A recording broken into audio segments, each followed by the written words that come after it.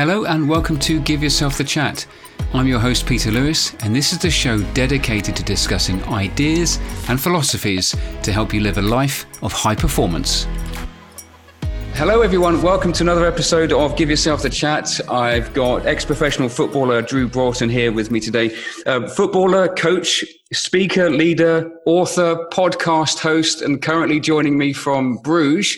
Very sunny Bruges there. Drew, how are you, mate? Nice to see you. Thank you, Peter. Yeah, I'm really well. I don't know what I'll be like in a few hours, but right now I'm really well. You never know what the day brings. I think I'm really well because, you know, I have a strict routine every morning. I'm not perfect with it, but probably 4 days a week I get myself up at before 6 a.m. and I spend an hour in meditation, in prayer, gratitude lists, reading some spiritual texts and just trying to center myself before the carnage begins. So at the moment, I'm well. Well, fantastic. I mean, it's beautiful weather there. And I say the carnage begins. You've got a young kid, haven't you? A toddler in the house? I've got a daughter who's 8.5. And so that's TikTok crazy. She's teaching me how to do that. And then, my little boy's 18 months. So he's fantastic. Oh, it's wonderful. But you do have to steal this time for yourself. And it's interesting. And we'll date stamp this podcast. So we're still in sort of pandemic. And I know you're probably going to have to go into quarantine when you fly back to the UK from your work over there in Bruges. Mm-hmm. But during this time, I've rediscovered journaling in the morning and time for myself. So, you know, getting up at 5:30 or so, going for a run, not in a, hey, look at me, I'm great. It's the only time I can get time for me before the madness of the day. I couldn't agree more. Sometimes I think, and my wife said, did you have to get up that early? Can you do that? Well, yeah, because look, I want to help with breakfast and then I've got my work and I don't have a choice. Yeah. Many mornings you want to snooze it. I know November's coming and I know the clocks are going, so that scares the life out of me. It's all right in the summer, isn't it? But talking about, I went for a run the other day and it's head torch time now, and I was running through this wood and it was like something from the Blair Witch Project. It the hell out of me, you know, But when you get back and you sit down with your journal or your gratitude or meditation, you've won the day by 9 o'clock. And I've never regretted, I sometimes regret getting out of bed and it feels really hard, but I've never regretted going for a run or doing those things. There is something really enriching for the soul about it. It's and you'll know from your background in the military, Peter, but discipline is everything, isn't it? Hard to find. It's easier when you're working. I guess when you were in the military, you're forced into discipline. And as a footballer, it's almost, you're kind of, not all of it, because you still have to find your own, but you're forced into that routine. But finding it outside of that is difficult. You know, it's difficult. It is. And I think perhaps we'll unpack some of that a little bit on this episode, Drew, if we may. Gosh, you had 22 clubs over a 17-year period. And, you know, we're not going to list all those clubs now, but How would you have described your career? Because there's a clip I've just sort of looked up. It's so by your own admission, your career was dogged and undermined by soul searching and self-doubt. And that paints quite a glum picture, but I guess there would have been tremendous highs as well as those lows that you would have experienced. Yeah, I think firstly, I look back today and think what a footballer I was. What a good player. You know, what a top player I was. And I can own that today, and that's lovely. I touched it many times. You know, someone said to me post-career that, have you ever reframed? Because you're very much, my God, I had 22 clubs in 17 years. That is horrendous. He said, but 22 people have put a contract on the table, have made the owner back the contract and chanced on, can they get that bit out of you that they've seen?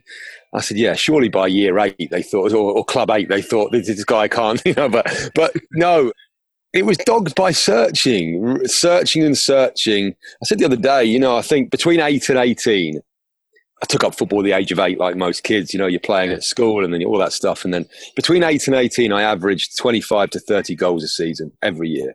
Wow. So when I left school at 16 and joined Norwich City, I'd scored 30 goals in the first season. They'd sold Chris Sutton for $5 million 2-3 years before. You're the next Chris Sutton. You'll be the next one. And I came through with Craig Bellamy. We were the front two all the way through from 10 to 18 and made my debut at Palace, then Wolves, scored at Wolves. Was in the England under-20s with Lampard and Ferdinand and all these guys. Adidas gave me a 3-year deal, which was really quite lucrative at the time. Yeah. So you're looking back, and that was all by 18. At 16, Norwich wanted me on the bench in the Premier League against Everton when I was doing my GCSEs because I'd scored 3 in a game. The first team manager happened to see this game, and they're like, without a couple of injuries, and they're like, this guy, just put him in. Yeah. The head of youth went, he's not ready. And he was right. But so, you know, you look back and you think, they can't be wrong. Your CV says 25 to 30 goals for 10 years. Adidas, England, first team, experienced football people going, he's got it. So then between 18 and 33, 15 years, averaged 8 goals a season. Now, many, I wouldn't call them wise people, many people did say to me, okay, do extra finishing work, practice, technique. It must be technique. It must be this. It must be analysis. It might be psychologists. Must be. So I tried everything. I mean, I'm naturally hugely driven. That brings its own pressures because nothing's ever enough. Driving all the time. But what that does is make you search. And I searched everywhere. I was searching for that player. That player, where is that player that, not effortlessly, because it's effortlessly with effort, if you see what I mean. Of course, you have to put in every bit of effort and sweat. But then there's a trust that happens, the zone, or there's a trust that all of a sudden you finish the game, you're sitting there, you've got 2 goals, the press want to talk to you, and you're like, I don't really know what I've just done. Okay. Wow, what a performance. And okay, yeah. So searching, Peter, that's a painful search. Yeah. And it's interesting. You talk about up until a certain point, you were banging them in and then having all these kind of people lining, queuing up at your door. And yet you hadn't changed physically. In fact, you probably were getting fitter and getting into that sort of peak state in your prime. And yet something was different. And I wonder if it's that searching beyond yourself was actually part of the problem, because it was always there. Because you talk about reframe. And I'm just wondering about if you could have reframed more at that point as to, well, nothing's physically changed necessarily. So what has? Were you looking a little bit too far beyond yourself in retrospect with all your kind of coaching experience now? Interesting. Was I looking too far? Yes. What I've found, and look, the only people that I work with 8 footballers, I work at 3 businesses. That is my client set at the moment. Every single one of them is like me in terms of 2 things. Incredibly driven, the alpha male, the natural leadership. If there's a cone to run to, they'll get to the cone and touch it. Even if the other 10 players are half going to the cone, there's a level of accountability inside them, which is so high. Then there's a sensitivity, a real sensitivity, a real, I sit with my daughter, I cry at every movie. I mean, if she looks at me, I'm sobbing at Lion King, I cry. And I own that. I'm a sensitive guy, emotional. That's a difficult mix to manage. It's a very difficult mix to manage. So I don't think I had an option. I'm trying to work out how to manage this beast inside. I always knew where I could go. I knew at 8 I was going to be a professional footballer. There was no doubt. I didn't know how to get there. That would come, but I knew I'd play for England in the Premier League. That was the next stage after 18, which I then couldn't unlock, because football is very different from any other industry. And I work in business now, and I find it a lot easier than football. Sometimes the business owners, when their ego's up a little bit, will challenge me when we're having dinner. Go, no, because when I built this and I carry all these staff's hopes and dreams. I understand that. No one knows. No one gives a shit. With the greatest respects, we play in a goldfish bowl. And I spoke to a player the other day. He's in Turkey at the moment. He said, I just love being out here. He said, to be away from the Premier League. He said, the worst thing is your family. He said, my family, after a game, my family knew every single mistake I'd made. They'd heard commentary. They'd looked online, read the press, read the Twitter, he said, it's just, you can't get away from it. And then, of course, what do people do who love you? They're scared. So they then try and control and fix. So you're just in this. It's fear. You walk into fear. The shift between 18, I always had my own pressure. I always put huge pressure on myself. I can manage it today. What happens in football is the minute you turn professional, there's a shift. So when you're 18, there's a shift, because it's on the line. Right. The coach is not the under-18s coach who's developing players. That coach is going to be sacked in 5 games' time, and he's got 3 kids. Yeah. And he might never get another job. So that energy is in the dressing room. It's in the training ground. It's everywhere, So is there a sense up until a certain age, there's an acceptance that there is room to grow and we can't expect too much of them now. But then you pass this threshold as a professional and it's like, well, there's no excuses now. And there's plenty of people behind you queuing up to take your shirt type of thing. Is there a sense of that? It's funny because my older brother, very good at what he does. He's been academy director at Luton Town for 8 years, Norwich City for 9 years. He's now in Norway, a big club out there. So his remit for 25 years is to head the department that develops talent. And we talk about it, but he's very good at setting up the whole system and making sure it functions beautifully and everyone's in the right place. But then he'll say to me, what do you think about? I said, it's fear. Fear governs. And even the under-12 manager, deep down, wants to be under-13s manager. They all want to be first-team manager. All of those academy coaches, if they were honest, they'll want to be the first-team manager. So even though they're developing, there is that. And I just don't think there's not I've gone off on a tangent. I'm just trying to remember. The original thing was about, the original thing was about searching. I didn't have a choice. I was searching. And, I spoke to a player the other day, 28, seasoned international for his country. He's not English. He asked me, can we do some stuff? I'm like, look, you're all right. You're a multi-millionaire. You play for your country. You're in the Premier League. You don't need me. I'll have a coffee with you. You don't need this. And he's like, I do. There's 15, 20% left. So I said, really? He said, honestly, mate, I don't think, and I've said this to a few senior players, they all say the same. They think most Premier League players are at 60% of their best max every week. Max. Yeah. And actually, if I'm honest with you, the more I speak to players, I think it's true. Players are all the fear of making a mistake. It was interesting, Paul Pogba at United. It's in the Mourinho thing on Netflix when the Tottenham thing that's broken at the moment. There's a game against United and Mourinho says at half time to the players, if Paul Pogba comes on, I'm telling you now, he will try the spectacular. He'll take a risk. You've got to be on your toes. That's why Paul Pogba's 90 million quid. And it's hard to walk in those shoes that he walks in because the judgment is off the scale. And everyone's on him, but he's got the one thing. He'll take a risk. He's got the courage to go, this is me. I'm great at hitting that ball. By the way, if it gets cut out, I'm in the shit, but I'm still going to hit it anyway. And that's why these players separate themselves. But even him, you can see it. Wayne Rooney towards the end, it's hard continuing to. So I just think fear governs, which is, I guess, why I call myself the fear coach. You do, yeah. Name. And I see something, was it Fuck Fear, wasn't it? I saw something. It's a guy who's helping with branding. He's a modern young guy in that tech space. He's like, trust me, Drew. He said, shock value makes people go boom. He said, I said, I don't really want to swear. He said, well, just put some stars there. He said, but it makes people go, well, it's aggressive. I am aggressive. I mean, to beat fear, when you're sitting in that dressing room or, yourself, but to beat fear, you can't go with a bow and arrow.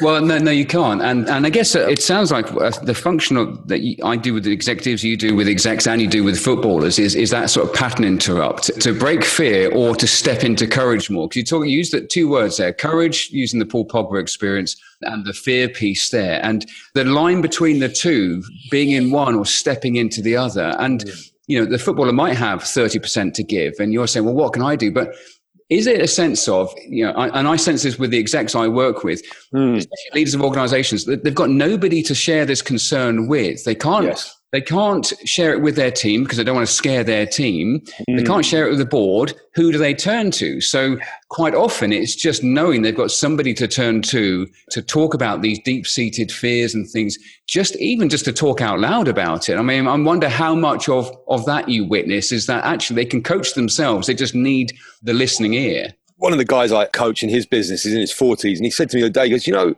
you know what I've loved about having you here? He said, I've gone through a lot of coaches. He said, you've never advised me. You've never given me advice.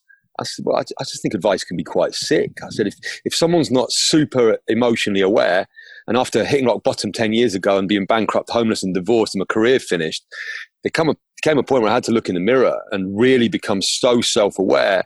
And, I'll never advise you because unless you're not, I could be projecting a load of stuff onto you unless I'm super aware.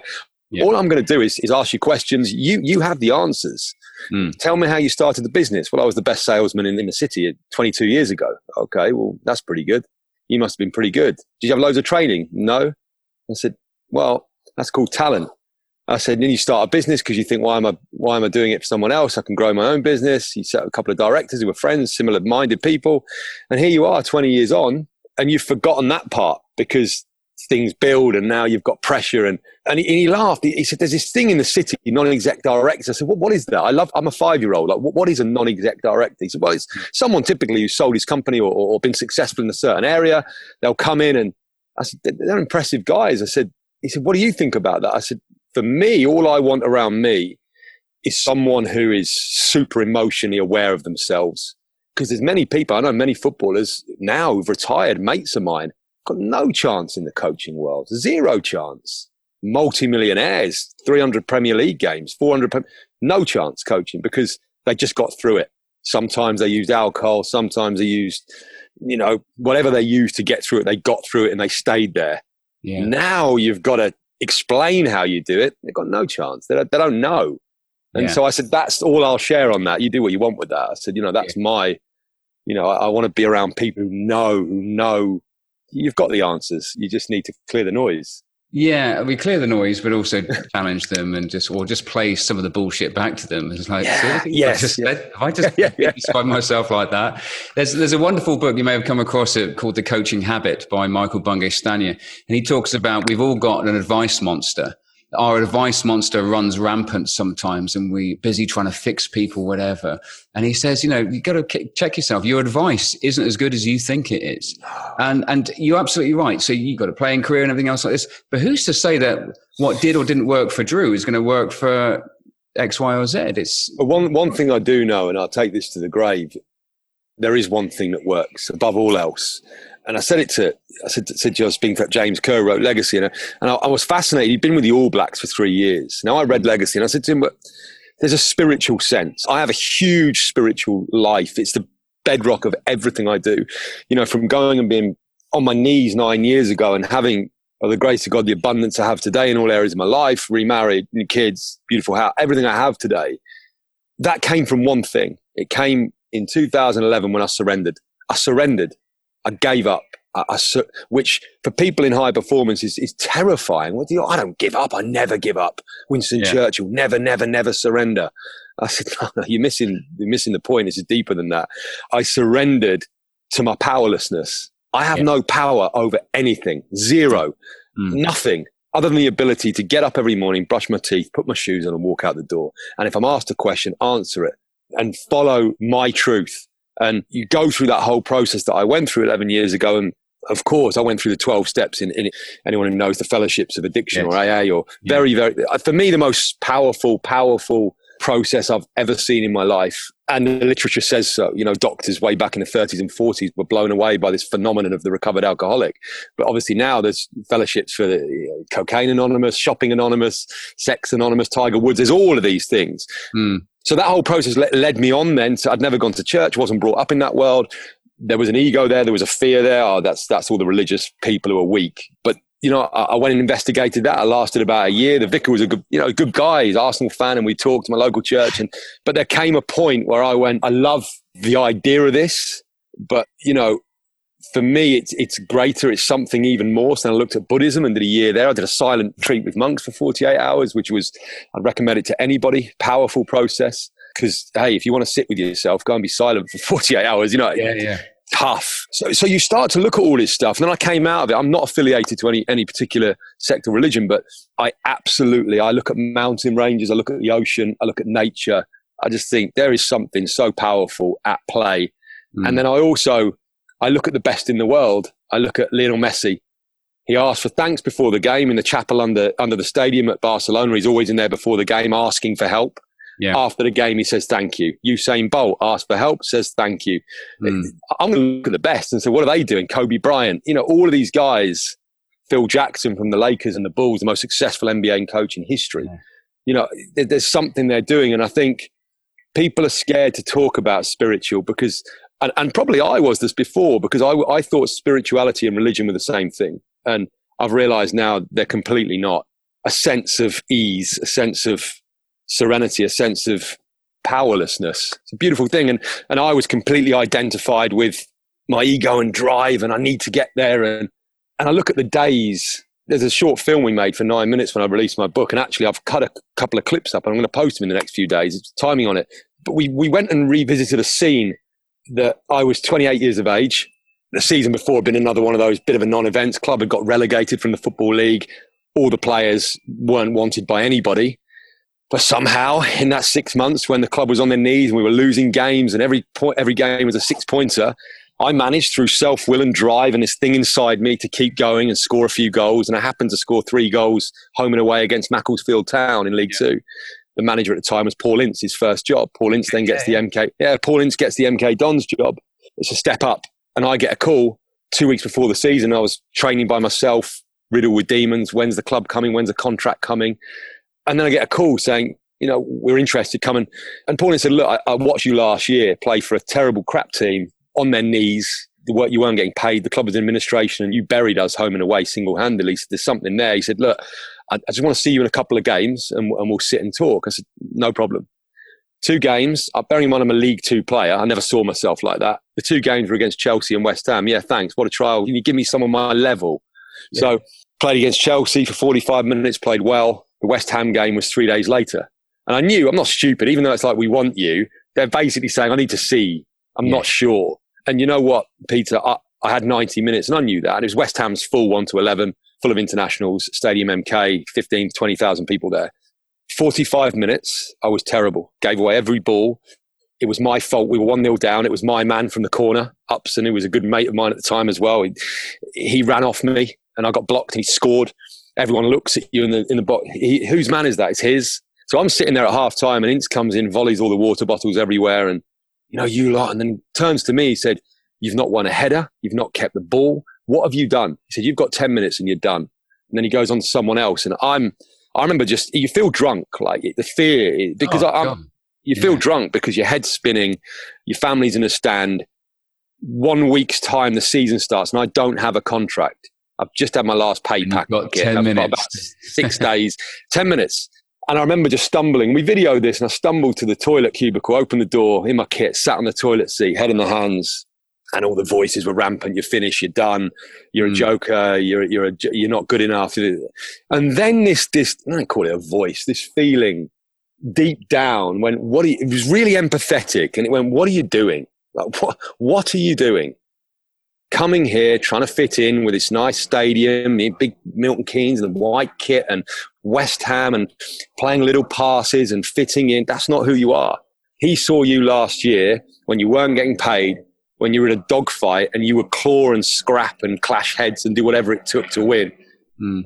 Get up and go and do that. And I remember just getting up. I wouldn't say I burst out the door. I got up and that's true. Put some water on my face, said to one of the players, stop playing little balls into my feet. I'm getting killed in there. That's not my skill.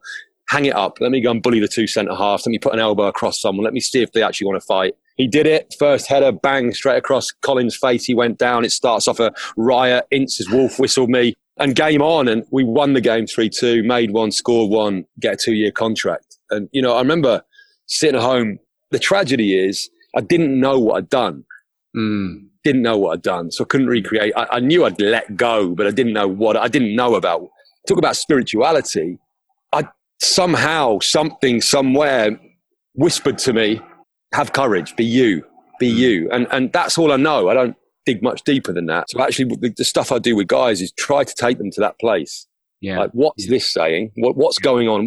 I'm not good enough. We're going to lose the company with 6 accounts. Okay. Now tell me about you. What do you do? What are you great at? It's tough. It's fascinating, Drew, because over the course of the episodes on this podcast, I think this will be like episode 22 or 23, gratitude comes up time and time again, and a form of mindfulness or spirituality, call it what you will. And yet, if we could just harness the result of that introspection and that going out there to come back to self, if we could tap into that, wouldn't it be great? But we seem to have to go, as a human condition, we have to go through that hardship. We have to be at that crucible event when you've got 10 minutes to go and everything is on the line to wake up to self. If you and I could kind of find a way of just sort of bottling, you don't need to go through that. But then again, it is the process of going through that actually strengthens you and we become better for it. But it's ironic that we have to reach the lowest low before we can actually then ascend. Well, it's really interesting. And I think you're right. I saw a post the other day by Kevin Davies, the ex-Bolton centre forward. Now he's an agent and a very successful career, played for England. And he did a post, it's really powerful on LinkedIn, saying, I've just been told about one of my young players that he's too nice, too soft. And yet he's driven and he's hungry. And I'm really interested by everyone out there. What are your thoughts? And I reposted, that was me. It was told me many times. Too nice. I went to private school, intelligent guy, and too nice, because I spoke well and didn't want to hurt anybody. And, but then 5 years later, ex-England internationals would be saying to me, I'm signing you because you're a nasty bastard. Okay. Well, I didn't know really, a nice guy. But what they're actually saying, not saying, but saying is that you just don't go under. I've seen you play. You're relentless. That's what they're really saying. They don't know, and I didn't know. You fathom me. So my point is, and I had a young player I was working with at Liverpool when Jurgen Klopp first came in, and he was out the team. And I said, he wanted to impress, and he was right on the cusp of it. And I said, look, go and speak to Klopp. See what his views are. Find out. Can you still do that, or at that level now? Is it all you have to go through three PAs? And he said, no, I can still knock on the manager's door, proverbially. Okay, so he knocked on the manager's door, and Klopp said to him, you haven't had enough pain in your life. And looked at him, he said, the best players head with pain, tackle with pain, run with pain, fight with pain, make love with pain. And he went as Klopp, you can imagine, does. And he came in his car and he rang me straight away in the car. I said, what did he say? He said, you haven't enough pain. I said, he's right. I said, now here it is, because I had this, you haven't enough pain. And I said, do you need to have come from the slums of Buenos Aires? Do you need to be raped as a child? No. Do you need to be molested? No. Do you need to be from divorced parents? No. I said, but at some point in your journey from 10 to now you're 18, you've been let down by the coaches. You were half allowed to go to, you were allowed to half go to the cone. You were allowed to pass the ball at 80% speed. You were allowed to, I said, now you've got a manager who will revolutionize this football club, because I've been watching him at Dortmund. I said, what's he like? He said, he's just relentless. He said, he's good. He's a nice guy. He said, but if it drops by a second in training, I didn't care if you played 100 games for Argentina, stop, go again. Get to that cone like it's going to blow up. Go. And he said, all of a sudden we are just boom, boom, boom, everyone. And he said, and I said, well, you've been let down. No one's shown you the way. They've shown you technically and tactically, and they haven't shown you how brutal this career is and this life is, and you'll never have a day off and all that stuff. So I think it can be done. I look at my children, I look at the young guys I work with. My main objective is how quickly can I drag them to pain? Their pain inside them. How much do you want to make it? Okay. And I totally agree with this, because and we shouldn't mistake this with, we're not creating cultures of brutality and everything else like this. That's the problem. People think that it's not. They do. Yeah, no, they think that, and that's old school. And yes, it is. It's got to be. No, it's not. And the parallel for me in my sort of military career and my sort of Ironman sort of pursuits is that you've got to learn what it's like to suffer. Because when you understand how much you can suffer, you begin to tap into that 30 or 40% that a lot of these professionals are telling you, I know I can go to. But if you've never been there, you'll never be able to access it, or you'll never be able to step into courage from fear, because your fear threshold is too low. Your suffering threshold is too low. So you have to learn how to suffer, or you have to learn how to do all these things that you're talking about. And you're so right, Peter. Thank you. And then you takes me back to the original thing. The depiction of Christ on the cross. Now, whether a guy called Jesus lived, didn't live, whatever, there's an image of suffering. The Buddha said life is suffering. So all the signposts are going the same way. I think people ignore them because I don't believe this guy did this and then was resurrected. Believe whatever you want, but I'm not going to depict this image, which is the image of humanity. There's something going on. So suffering. Life is suffering. And I think that's really important. And I'm sure with my children, I want to take them there, suffering. I can't do the monkey bars, Daddy. There was when she was 3, my daughter in the park, and she 2, and I used to support her along the monkey bars, as a lot of dads do. And then I'd let her go. I can do it, because she has self-will. And then she falls and stacks it into the wood chips. And it wasn't that. But I did this 3 or 4 times. And then this lady in a pushchair came across the front. This is disgusting. And 4 or 5 other mothers with their coffees. I said, what's disgusting? You're letting your daughter fall. Look, she's crying. I said, and she looked at me. I said, any blood, honey? And she went, no blood, Daddy. I said, just pain then. Let's go again. And now, don't get me wrong. I would question myself. I'd be like, is this a bit extreme? But no. I'm not dropping her off the top of a building. I mean, it's like wood chips, and it hurts. But you know what? And I said to this woman, I said, it's pain and it's good, because someday a guy's going to break her heart. Someday she's not going to be good enough at maths. Someday she's not going to, I said, and she'll lick her lips and go, well, suffering again. Let's go. You know? Yeah, I mean, very much linked to sort of growth mindset and allowing our kids to fail and encourage them to put the effort in to experience what failure is like, because then that points the way as to what to do differently next time. Of course, it's interesting you talk about taking the young professionals to a point of pain and suffering. In my military career, we had the adage of train hard, fight easy.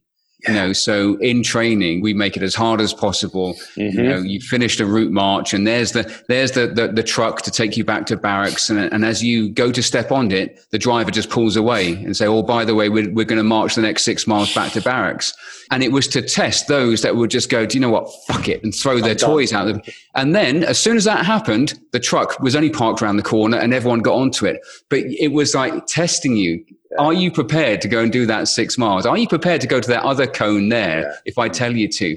And it's the reaction. And it's so much about character and everything else like that. There's so many. And I realise I've got that ultimate character. And I think every manager who signed me would have said the same thing. Character is ridiculous, work ethic, ridiculous. Ronaldo, I worked as hard as Ronaldo, no doubt about it. Anyone who played with me said, this guy's a lunatic. Like, he gets in 3 hours before everyone else, leaves 4 hours later. Didn't have alcohol, didn't have sugar, didn't have, obsessive, narcissistic, all those things. What I didn't have that he has, take the talent aside, he has talents that I didn't have. Right. But I had my own in my area. But what he has, which the gold dust, which gets missed time and time and time again on the Instagram culture of visual training, what he has is courage. It's easy now at 35. He's been there and done it. But at 19, 20, 21, when he was at United, trying all those fancy step overs in the corner, and he used to get smashed by a fullback, and, the fans were on him. And you can imagine, you don't know, but Roy Keane, you can imagine barking at this young, good-looking Portuguese kid with white boots doing, but he had Ferguson there to nurture that, but also he went and got the ball again and again and again, and that's the courage, isn't it? To go and say, this is me. I'm now. And you see a lot of players who are talented, who have as much flair and talent as Ronaldo. There's loads of them. Right. But when they do their skill, whatever it is, and it messes up, they're going to get hammered by the coach, players, fans. Yeah. A lot of them then can't go, I'm not going. I'm not going to do the same thing in 2 minutes later. And that's the difference, I think. But a lot of them could do if you got inside them early enough and showed them that route, because they've got the desire. I don't know if that makes sense. Well, no, it does. It does. And I think I'd just like to talk about your sort of the latest project that you're working on now, which is this helping them in that moment where they need help. To tell us about this project, because I think what you're doing is fantastic, but you're harnessing modern technology and phone apps and all that kind of stuff. Give us a sense of what this project's all about that you're into. Well, it came to me probably about 18 months ago, because I've been at my limit of footballers for years now. And then you bring the businesses in, which I do 2 days a week with. It's relentless with the players. Voice notes, WhatsApps. I watch their games back on a technological Y Scout, can have all the games within 24 hours, and voice notes. So you're on constant call. You couldn't do 15 a week, 12 a week. So it's the classic one-to-one max, and use it. And it just came to me that, what do players need? What am I dealing with all day? You're dealing with that. You're showing them the way in the moment when all the noise around them is fear-based, and you're clearing the noise. So I thought, how can I do that? Well, and it just came to me. I wrote down every single emotion that I remember, from training ground, from matches, from coaches, hotels, then I looked at all the ones in real time as players are talking to me. I'd scribble them down, and I've got a 200-300, and it's like, okay, let me then create a video for each one. Let me then try and find someone famous or a top player talking about the same thing. And then so imagining kid in America, wherever, can open that phone out and go, what would Drew say there? What does bang? Because I've just been told X, Y, and I've just been told, whatever you do today, I don't want you doing that. Make sure you do this. Yet my instinct is going, I disagree with all of that.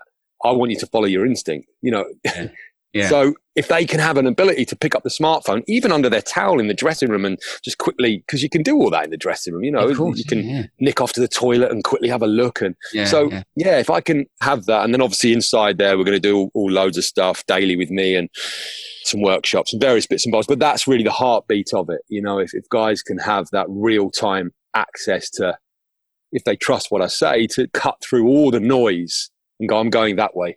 I'm going to go that way, because that feels right to me. Not that Drew's telling me that. It's like what he says echoes what my inner soul is saying, or my voice is saying inside. I'm going to go that way. So yeah, I guess it's like, this is normal. I'm not alone in this, even if it's a sense of, do you know what? I'm not, other people have worried about this before. That in itself is a massive relief, right? I can kind of park that now. And if it does that would be great. You talked about the 12-step process with addiction previously. The 12th step, if my understanding, is that not sort of paying it forward and helping somebody else on? Absolutely. So step 12 is to give back. I've sponsored 8-9 guys over the years, and it's always a difficult one because, I've battled with this. You're paying it forward and you're giving back. Now take what you have and give back. But then also, there's a lot of value in what I do, and actually you read into the deeper literature, and in no way is there don't monetize from this situation, because I'm not doing addiction recovery. There's no way I'm doing that with anybody, not in the world I work in. Not, I do that separately. I still go to meetings, 12-step meetings, and I still sponsor one guy, and that's a different conversation. But yeah, this is using all my, and I feel it was my calling to go through those 17 years, to learn every single scenario in football, to be so sensitive that I absorb everything. I didn't just get to the end of my career and go, oh yeah, I'm here now. I had a good career. I've had all these gaps, which you get a lot of ex-players. It doesn't matter that I played all those games. It doesn't matter that I was a footballer. What matters is that I can still remember how it all feels. My client this morning, just getting ready to go to the game, I was up and I just said to him about fear. I said, it's 10 years since I was in a dressing room. And yes, I can remember, I can close my eyes and remember how it feels 10 minutes into the game, 20 minutes, I can remember.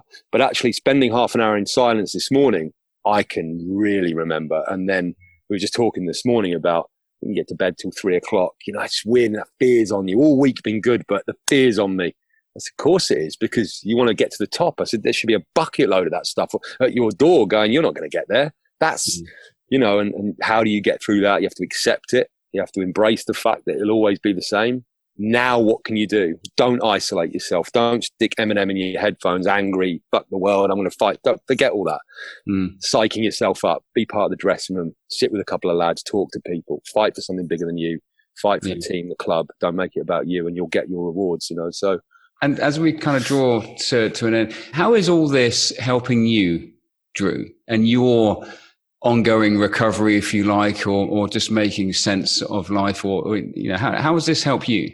I think it's exactly where I need to be. I feel that this is exactly I remember someone very close to me during my football career, when I'd had another Tuesday night game that wasn't so big, and I'd fallen out with the manager after the game, came back home, and I remember saying that I'm done now, I've fallen out with this guy, and they said to me that you will be a far better coach than you ever will be a player.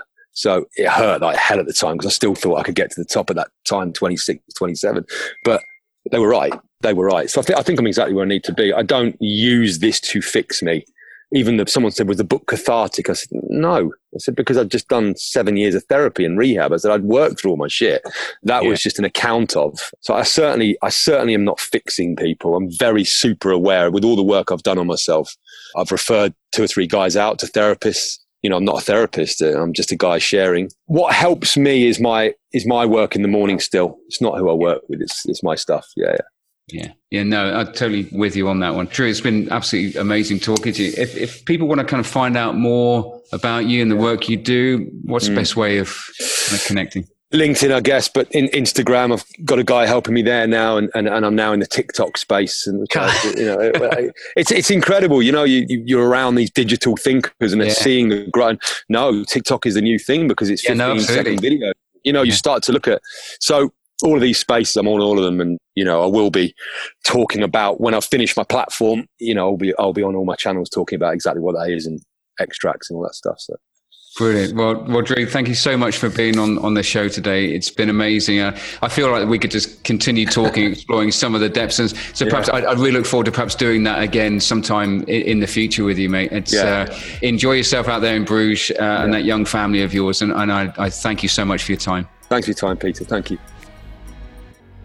One of the things I love about being a podcast show host is you get to chat and meet so many fascinating people, and Drew is no exception there.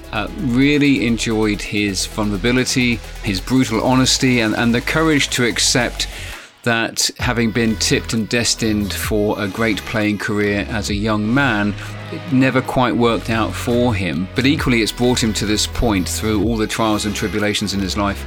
to a place of service and helping those who are currently in the sport, not only the young guys, but also those that are more seasoned professionals, deal with the pressures that come with being an elite level sports professional footballer.